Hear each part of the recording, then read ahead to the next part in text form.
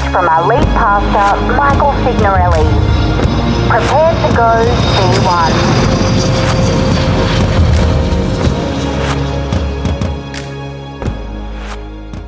Share with you guys a story as you turn in your Bibles to Mark chapter 6. So you can turn there physically or you can download the V1 Church app, and we're going to be in Mark chapter 6. But Joe is the manager on duty. We're here in a movie theater for those of you watching this or listening to the podcast. And we love our movie theater, and we make the best of it. And it does have leather recliners that go all the way back. Right? For us, getting slain in the spirit sounds like this. Zzz. No one even has to touch us or pray for us. We just go all the way back. But Joe is a manager on duty, and he was here a year and 2 months ago when this church actually officially launched. And this morning I found him to say, hey, you better turn that air conditioning way up because it was hot in that auditorium last week as we were all crammed in, especially towards our second service. And he looks at me and he was like, bro, because he doesn't know to call me pastor, right? I'm bro to him. He's like, bro, what is happening with your church? I'm like, what do you mean, Joe? And he was like, I was here when you guys first launched, and I remember seeing about 30 or 40 people come into this movie theater, and you guys had the one auditorium. And he was like, now I got scheduled to come in on this Sunday morning. And he was like, and they gave me word that you have 3 auditoriums full of people and the mezzanine. And he was like, what is happening? I'm like shaking. I'm like, Joe, it's called revival. He's like, what's revival?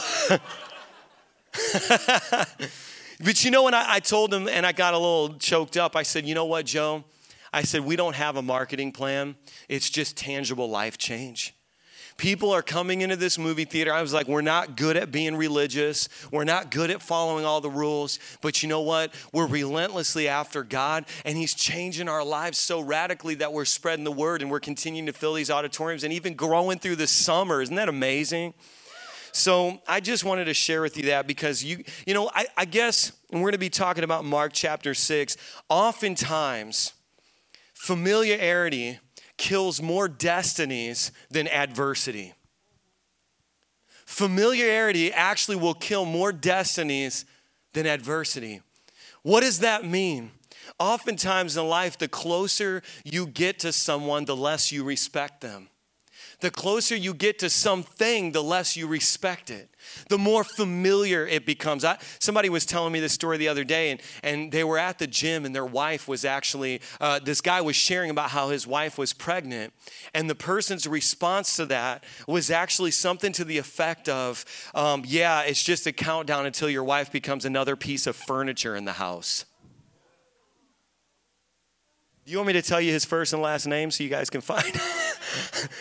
All the New Yorkers are like, no, he didn't. Forget the gospel of grace. I'm about to find somebody. But you know, it's funny because how true does that become in our lives? It's like, you know, some of us can walk blindfolded through our living room because the familiarity of the things in our house has caused it to become just so internalized and so mapped out that we forget the value of the items that they even contain. And it can even happen with people around you. And I want to take a look at Mark chapter 6. It says this: Jesus left there and went to his hometown. He was in his hometown.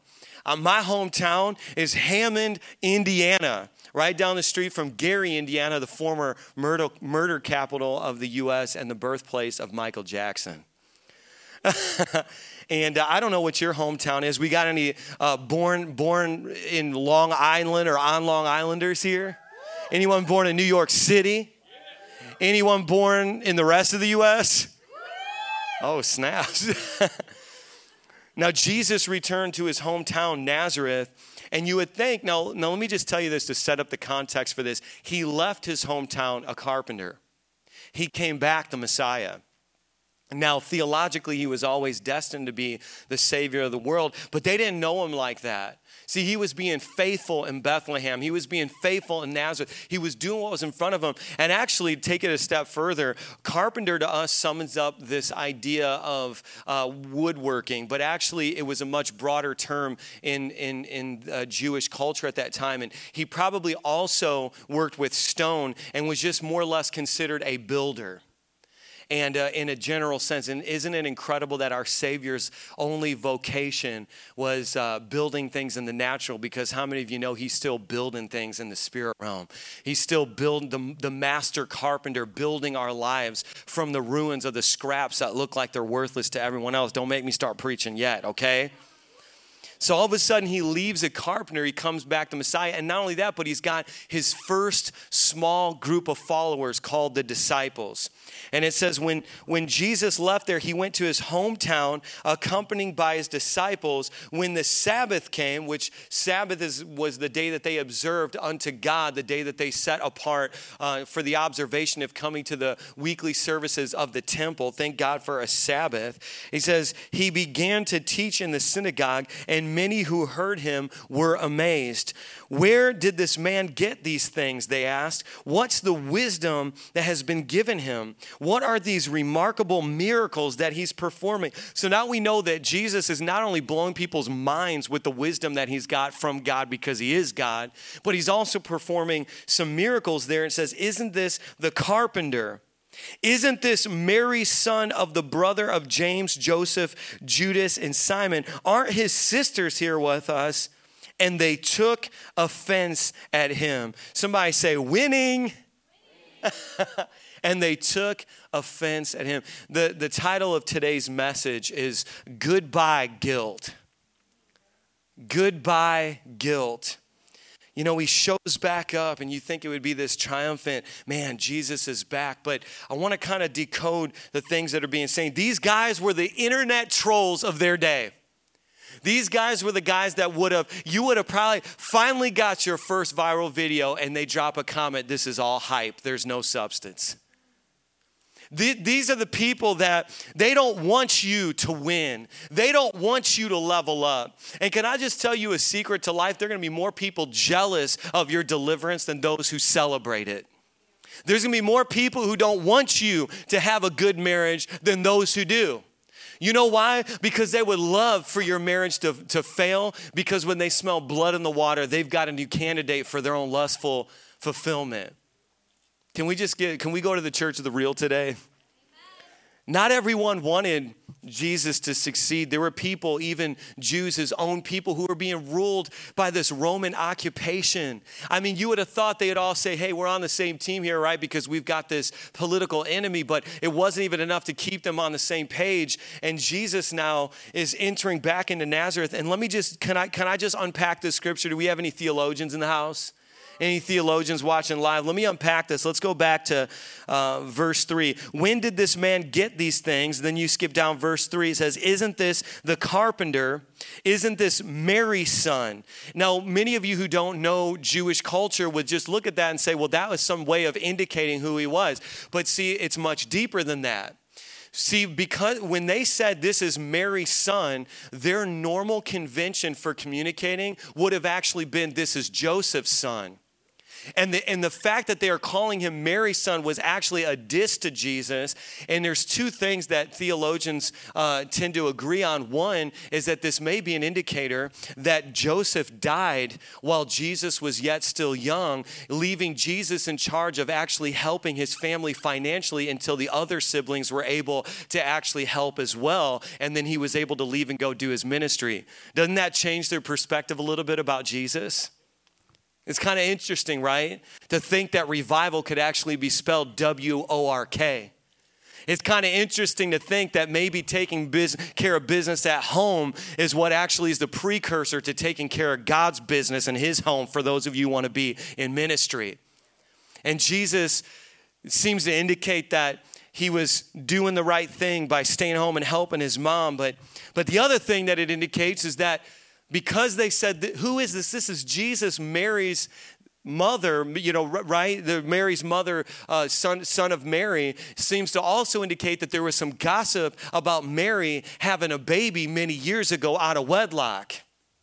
And it may seem to indicate here that that gossip had still been at the forefront of their mind, that maybe this family wasn't well respected. Do I got any families here who know what it's like to be on the other side of the tracks? You know, we say no perfect people allowed here at this church, and it seems to me that it made way for people who maybe weren't like everyone else. And it's like, hey, that's Mary's kid, isn't it? It would have meant something a little extra. You know what I mean? Oh, hey, you see that person? Yeah, that's so-and-so's kid. You know so-and-so, right? Yeah, the one who tried to tell everyone that they had a virgin birth. You know how scandalous that is? Let me ask you this. Would you believe your best friend if they told you they got pregnant without sex?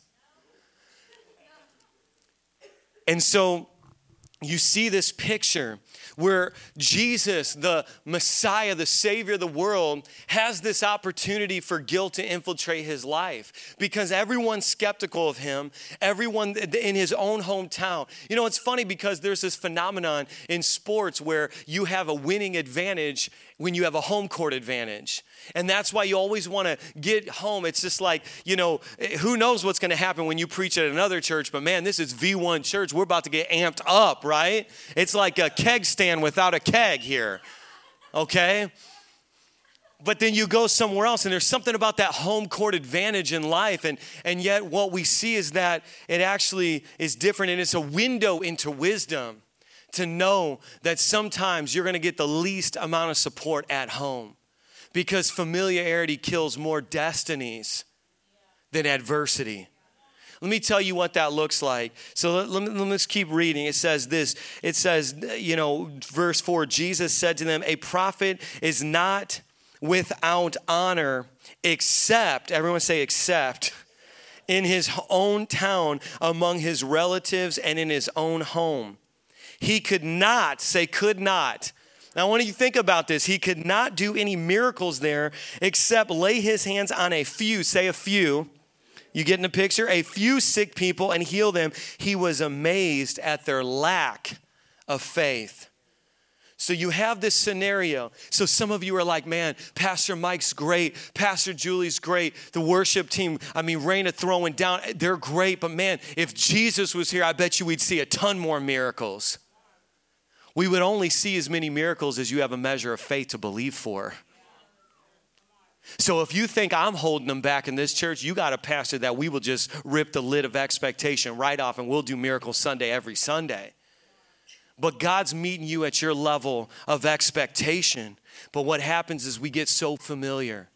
We get so familiar. And we just get in atmospheres like this. And that's why even during that transition, I'm like, we cannot miss it. Minister to the Lord now. Oh, I've got my earpiece on. I'm serving the Lord. I'm doing this. Oh, I'm at Pro Presenter. I'm doing this. No, Jesus is right here manifesting his presence in the room. Can we believe that he can do the impossible? And it's funny because we do the same thing with our loved ones. There's times where as a man, and husbands, listen to me. If you want a wife, listen to me. You gotta start being a husband before you ever get a wife. Amen. You can be a husband before you ever have a relationship because being a husband's about having a relationship with yourself. When you can speak to yourself, you can coach yourself through life. And as a husband, there are times where I've had to look at my wife and I've had to say, man, I'm starting to get too familiar with her. I'm starting to set a lid of expectations on her. I'm starting to act like I know what she can and can't do. And there's something that grieves my heart about that because I've always been the kind of person that I don't want anyone to do that to me. I don't want to be the Nicolas Cage of ministry, where you play the same role in every single movie. And I think about how many times I've been typecasted. You know what I'm saying? The Keanu Reeves of movies. You're always this guy in every movie who's serious, right? Except for Bill and Ted's Excellent Adventure, but you forgot about that. But what happens is that we can become these typecast characters when we're like, oh, I know Mike's going to go up there and scream for a little while. We might cry and then we'll go home. No. Can you believe for more than that? You look at your wife. Oh, I know this is my wife and this is what she does and this is what. No, will you pull the greatness out of her? Will we stop condemning people before they even got a chance to fulfill their destiny? Can we believe the best even when we see the worst? That's the kind of church where healthy things grow. That's the kind of home environment where healthy things grow, where we keep expecting for more, we keep believing more. And we're in this whole series this month is about winning. But you've got to say goodbye to guilt, and here's why. I think it was easy for us to get real indignant when we said, oh man, I can't believe that guy in the gym would say it's only a countdown until my wife or your wife turns into a piece of furniture after that baby's born because of the familiarity. But how many of you know that you actually do that to yourself every single day? You have become the proverbial furniture in the living room of your life. Is anyone listening to me today? See, it's real easy to look at these people and be like, but I love Jesus so much. I would do anything to be there in Nazareth and see a 30-year-old Jesus beginning his ministry with the disciples. And I would have been the one who went down to his feet and poured the alabaster box of perfume. And I would have been the person that recognized him as Messiah. But you can't even recognize yourself as great either. How are you ever going to recognize the greatness of Jesus if you can't recognize the greatness that he destined you for? Oh, I'm sorry, I'm preaching good, and I know I am, even if nobody shouts me down today. Somebody say, goodbye, guilt. I hate guilt. And the reason why I hate guilt is because it is a seemingly useless emotion. It's just enough to make you feel bad, not enough to make you change. Man, I feel so guilty about what I ate. You know you're going to go through that drive-through line tomorrow too, right?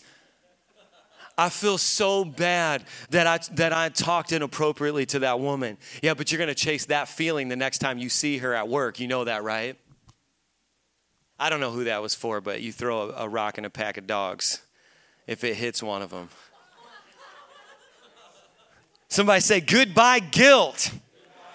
See, Jesus knew who he was, and he knew whose he was. And so even in the midst of an environment that should have been supportive, he refused to bow to the guilt of their expectations. He refused to bow to the guilt of their reality. See, because if he would have had a guilty complex, he would have said, man, here I went on this journey, accumulated all these disciples, and I'm going to come back now to Nazareth, and they didn't receive me. They said, who is this guy? Isn't he a carpenter? Maybe I should just go back to carpentry. You know, and I think the example that we get from Jesus in this place is what it looks like to live guilt-free. Because he wasn't living according to the expectations of others, and he wasn't even bowing to the expectations of his own carnal desire. If you're here and you're listening to me, if you're listening online, I want you to know that you have a window into how Jesus acted in the midst of an experience that would have broke most of us. It's like, you know, I've been to other churches where I was the worship leader. Thank God I had pastors that didn't treat me like an eternal worship leader because now I'm a lead pastor. Sometimes you got to take the lid of expectations off of yourself before anyone else is empowered to do it. And you know, the thing that I see in this picture that you have of Mark chapter 6 is Jesus said this, a prophet is not without honor except in his own town. But see, on the inside of our own life, this is the town that I'm talking about today. And the voices that you hear are the voices of condemnation who are telling you, who do you think you are trying to build a business that big?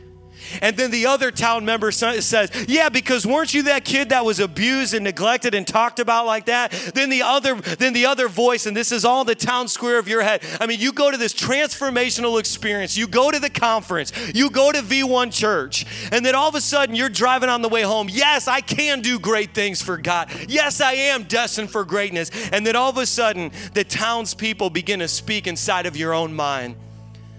And you've got to know in those moments that the voice that you think you're hearing is oftentimes not guilt. It's actually guilt wearing a mask, and it's called condemnation. And there are so many people, and I hate this Christianity. I even want everyone on the band to hear me right now. Do not tune out. We have produced such a condemnation culture within Christianity based on bad theology that you've got people who know this book, people who are more qualified because of past experiences to do greater things than Julie and I have ever done in the last year that you know us, but your own guilty complex and condemnation has disabled you day after day from doing what God's destined you to do. And I am sick and tired of it. And I am here to say goodbye, guilt. Goodbye, guilt at this church. Goodbye, guilt in your own conscience. See, here's the thing. This month is a month of spiritual warfare. Do I have any warriors in the house? I'm going to teach you spiritual warfare. Now, there's a lot of people that don't want to believe in the devil because it's really convenient to believe that we don't have an adversary. But when you read this book, and I challenge you to read the entire New Testament Gospels, Matthew, Mark, Luke, and John, a significant portion of Jesus' ministry was casting demons out of people. Matter of fact, one of them was a child. Two of them was a small child, a girl and a boy. So if a significant portion of Jesus' ministry was casting out demons, how are you going to tell me that the devil isn't real, but you believe in Jesus? And see, the Bible refers to him as the accuser of the brethren. And what his main prerogative is to get inside your head so you kill your own destiny. Because then he's at work even when he's not working, because he's working over your mind. And I'm here to serve notice. And just as in Mark chapter 6, you have Jesus who was so full of the Spirit of God inside of his mortal flesh that in the midst of the accusations, he just said, hey, I did what God called me to do. I showed up here. And then he commissions and releases. And we don't have time for this, but we got any double dippers here? But it says this, Jesus sends out the 12, and it says they went out and preached that people should repent. They drove out many, say many demons, and anointed many sick people, say many, with oil and healed them. So wait a second, Jesus in Nazareth only healed a few. But then the disciples who didn't have formal theological training, healed many. What does that mean? Where there is a demand, there is always a supply. And Jesus is the one who makes you righteous. Jesus is the one who does the sending. You do the work.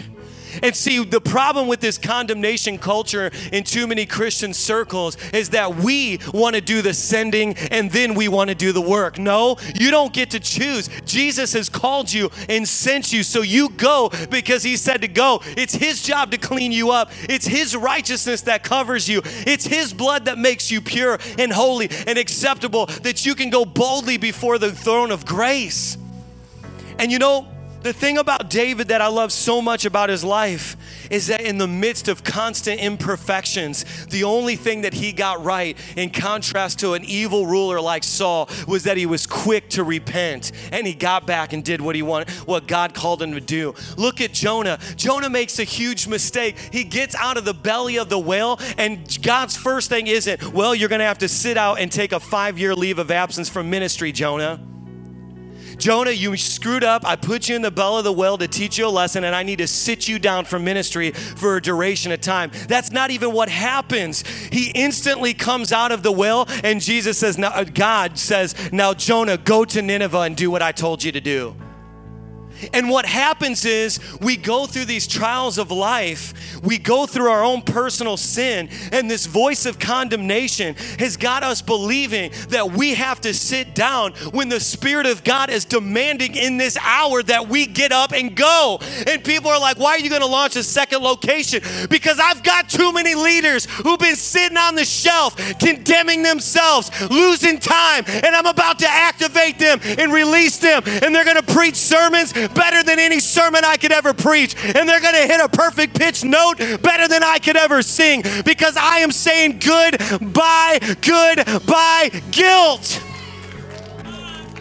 But when the accuser comes and says, you know what, you're not qualified because what you did, Aaron.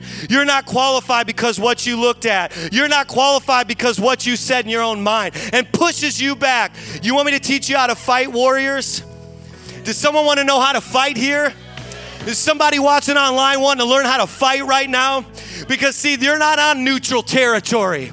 You are not on neutral territory. You are born into a warfare. When Jesus was confronted with the accuser, Satan himself, the one that a lot of Christians don't want you to believe in anymore. Read it in the Bible. This is how he pushed back. He pushed back with the word. And this is how you're going to push back, because God's getting ready to mobilize an exceedingly great army. It might look like a valley of dry bones right now, but I'm prophesying that the greatest army that's ever come out of the kingdom of heaven on earth is coming out of Long Island in New York City. This is what you say. Are you ready? You say, according to the word. John chapter 3, verse 17. Are you listening to me, enemy? For God did not send his son into the world to condemn the world, but he actually came that it might be saved. And I'm saved. I'm the world that he's talking about. Oh, that's not enough for you? Okay, well, what about Ephesians chapter 1, verse 7? For he made him who knew no sin, sin for us. For who? Us. That's us. That's me. Somebody say that's me. Somebody say, goodbye, guilt, that we might become the righteousness of God in him. In who?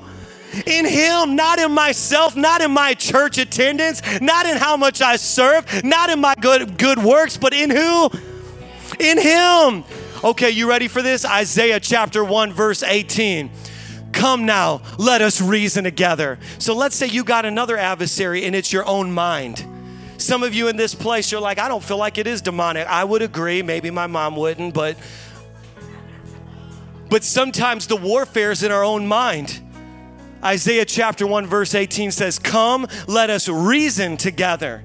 So you need to start talking to yourself more and tell yourself the right thing to believe. Come on, self. Let's reason together. You're going to tell me what I can't do and how I can't do it?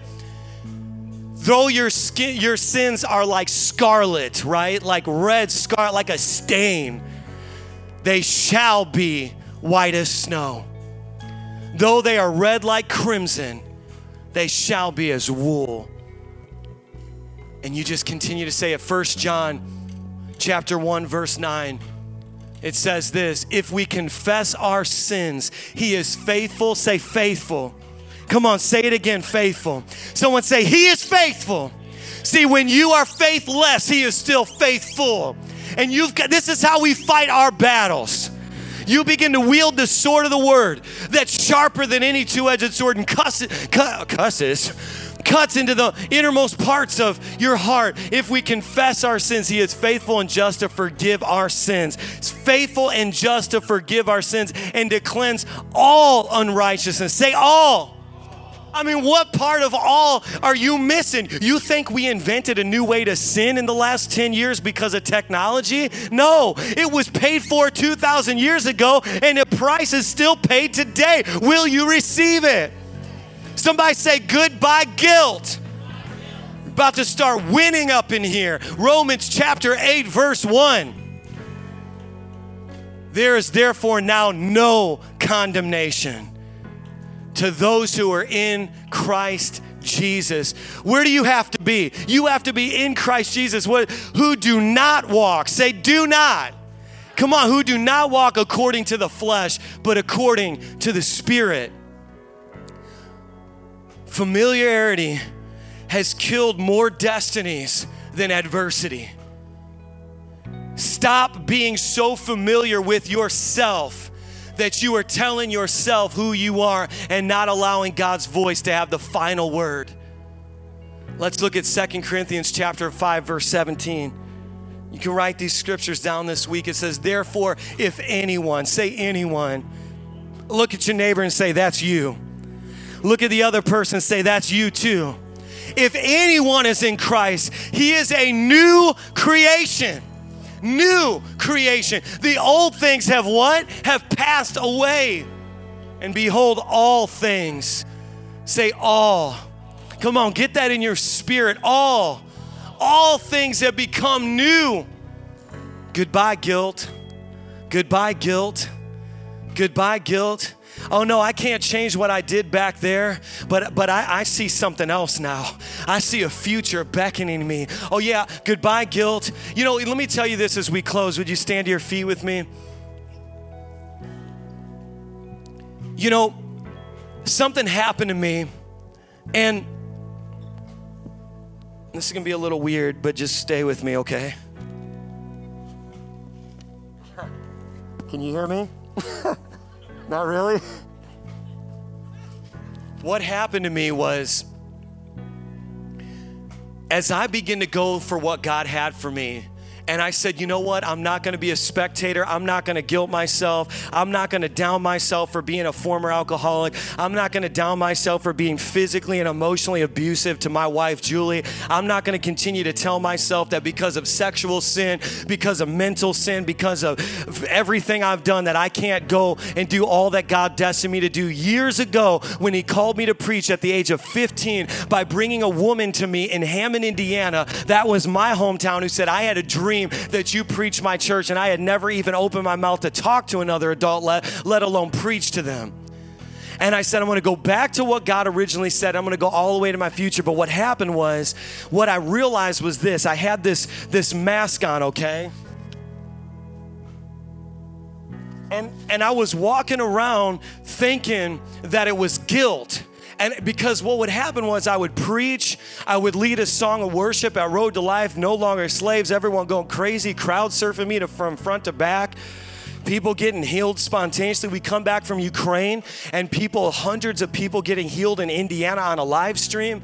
But see, what happened was I was feeling guilt all the time because, and this is something I want to tell, I don't know who this is for, but what happened was I kept hearing this voice, this mask that was telling me, you know what, you screwed up. And the more change I got in my life, the more guilt I felt, because then I started becoming so sober in my mind that I'd be like, I would get random flashes of stuff I used to do and say, I can't believe that was even me anymore. Anyone ever been there before?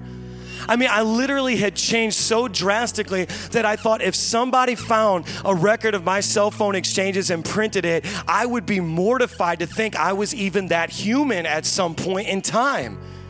And I started to feel so guilty. But one day, I felt like what happened was, as I had that mask of guilt, the Holy Spirit took that mask off and said, that is actually the voice of the accuser with the disguise of guilt on. That is actually the voice of condemnation pretending to be guilt. And so you're here and you're saying, well, I feel so guilty, I need to change. No, you feel condemned. You feel beat up. That is a devil wearing a mask, a disguise, and I'm here to unveil it for what it really is today so that you can truly get free. Because you have moved past the point of guilt. See, guilt will tell you, don't eat that much sour cream today at lunch with your Mexican food.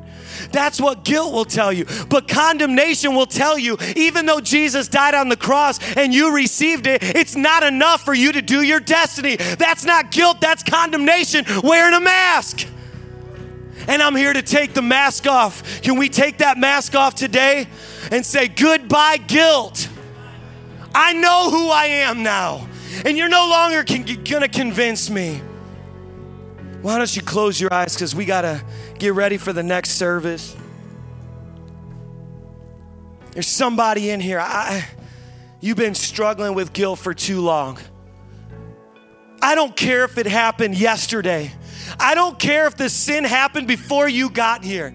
I don't even care if the sin happened while I was preaching. The Word of God says He is faithful and just to forgive everyone, anyone, anytime this side of the universe. When we confess it, give it to Him, repent of it, and receive what He can do and make us righteous. And this is an identity shift that's happening in you right now. With your eyes closed, you've been so comfortable with yourself, so familiar with your own mess, that you forgot that you are a chain-breaking, burden-removing, yoke-destroying man or woman of God. That you are the very solution to the problems that you see in this earth, because God has destined you to be the hands and the feet of Jesus right here. And everything that you hate so much about New York, can I just tell you, it might be a holy hatred from God to change it. Everything you hate about the way people do family and the abuse that you encountered could be God's very solution through your hands to change it. But you've become so familiar with yourself. And I pray right now, as your eyes are closed, that you get reanimated. You are not a piece of furniture on Long Island. You are not a bone in a valley. You are an army. You are mighty through God to the pulling down of strongholds. Come on, man, with your eyes. I just got to speak right now according to what the Lord's showing me. There's somebody here that I see scissors, like a huge pair of scissors. And the Lord says this is not just a ribbon cutting ceremony, which is an indicator of a new beginning and the debuting of a new business, but it is actually a cutting off of an umbilical cord that's been connected to your past, that's been feeding you lies through that umbilical cord, that's been feeding you garbage for years, and He's cutting it off of you right now. If that's for you, receive it. Just say yes to receive it if that's you. There's somebody else in this place that you cannot see yourself physically fit. You cannot see your body changed because you have been so distorted and perverted about who you are that you simply could not see it. And I believe right now, under the sound of my voice, you are getting an impartation of the next season of your life and how God sees you and the power to move in the direction of that new you. If that's you, just say yes and receive it. There's somebody here who has received mediocrity. You've told yourself, this is about as far as I will go. Maybe, I'm going to go a step further and say there's somebody who didn't even realize they were saying that until you got an activation while I was saying it right now, and you became acutely aware that that's what you're telling yourself, that you've gone about as far as you can go, and you've actually even celebrated it a little bit to say, well, at least it's not where I used to be. But can I just tell you that God wants to do exceedingly more than you can think or imagine, and He wants to do it and begin it now? If that's for you, just say, I'm willing, God. I'm ready. I'm going all the way. He's dealing with hearts right now. Goodbye, guilt. Goodbye, condemnation. Goodbye. Thank you for listening. Your experience doesn't have to end with this message. Visit us online at v1.church and send us a message. If you would like to help V1 reach New York and beyond, download the V1 Church app for iPhone and Android and click Give. Join us this Sunday for our weekend celebration. Directions and info can be found on our website.